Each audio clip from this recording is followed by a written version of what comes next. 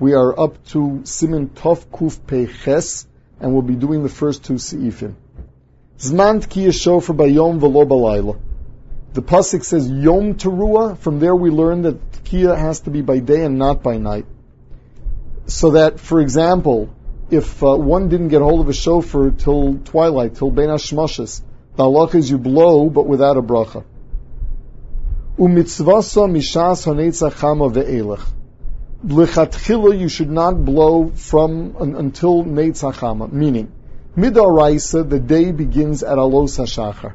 Alos hashachar means the Mishnah Berurah paskins heir pnei hamizrach, where the eastern side starts getting light. He does bring a stira where some Rishonim seem to say that alos hashachar and heir pnei hamizrach are two different shiurim, and he leaves it as a tzarachian. But elsewhere, the Mishnah Berurah does paskin that alos is heir pnei hamizrach. Midaraisa, it is day from that point. Midrabanan, since it is not so clear, and we're afraid that people will get confused, they said not to do any of the mitzvahs hayom until the sun begins rising, meaning Hanetz HaChama is when the first piece of the sun goes above the horizon. V'imtoka misha'ola amun hashachar yotza. And if you blew from alos hashachar, b'di'eved, the halacha is that you are yotza. Now the Mishnah Berurah speaks out that Chazal were mitaken that you should not blow shofar from nates. Chazal said because there was a gzeira where they did not allow them to blow shofar, so all morning during Shachris they ran around making sure no Jews were blowing. After they left Musaf time, Jews started blowing shofar. So from that point on, Chazal were mitaken that the mitzvah's tkiyah should be in Musaf, just in case the gzeira happens again. So even though it says here mitzvasa mishas hanetzach chama, it's not so. Preferably you don't blow shofar for the first 3 hours of the day, because we assume that the tzibur is not yet up to davening musaf. And so that a yachid who is blowing shofar on his own, or someone who is blowing for a yachid, should not blow until after the first 3 hours of the day. That means the first quarter of the day. Only then, because he assumes that people are already holding in Musaf, only then should he start blowing. V'imshama mixes tkiyat kodem shal amud hashachar mitzvah ha'achar amud hashachar lo yotza. And if you heard part before and part after, then he's not yotza. Says the Ramah Hagav im hayashir tkiyah b'mash shama bayom nisbar siman tov kuf pei zayin. We learned in the previous siman that there was a machlokis. If you heard enough of it after alos hashachar, if you're yotza or not.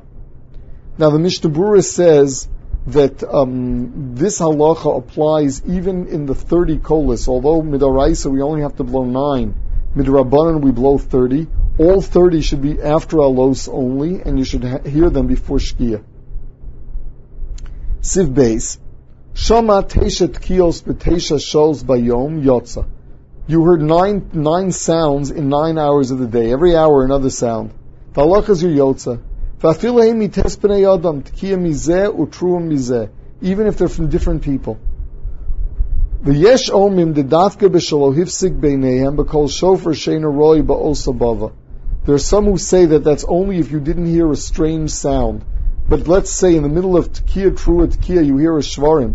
Or in tkiya truah tkiya, after the truah you heard another truah, so that no longer is in place.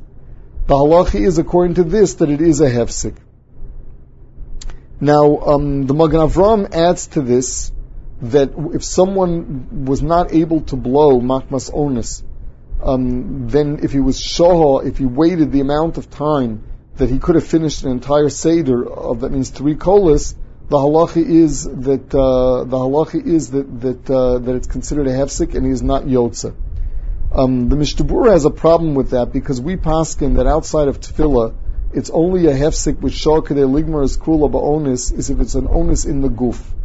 That means that the person was not roi for davening. He had to use the washroom, for example. So he asks, where is there a halacha in tkiyah shofar that you have to have a guf naki in order to blow? That's a halacha in davening. That's a halacha in learning. That's not a halacha in tkiyah shofar.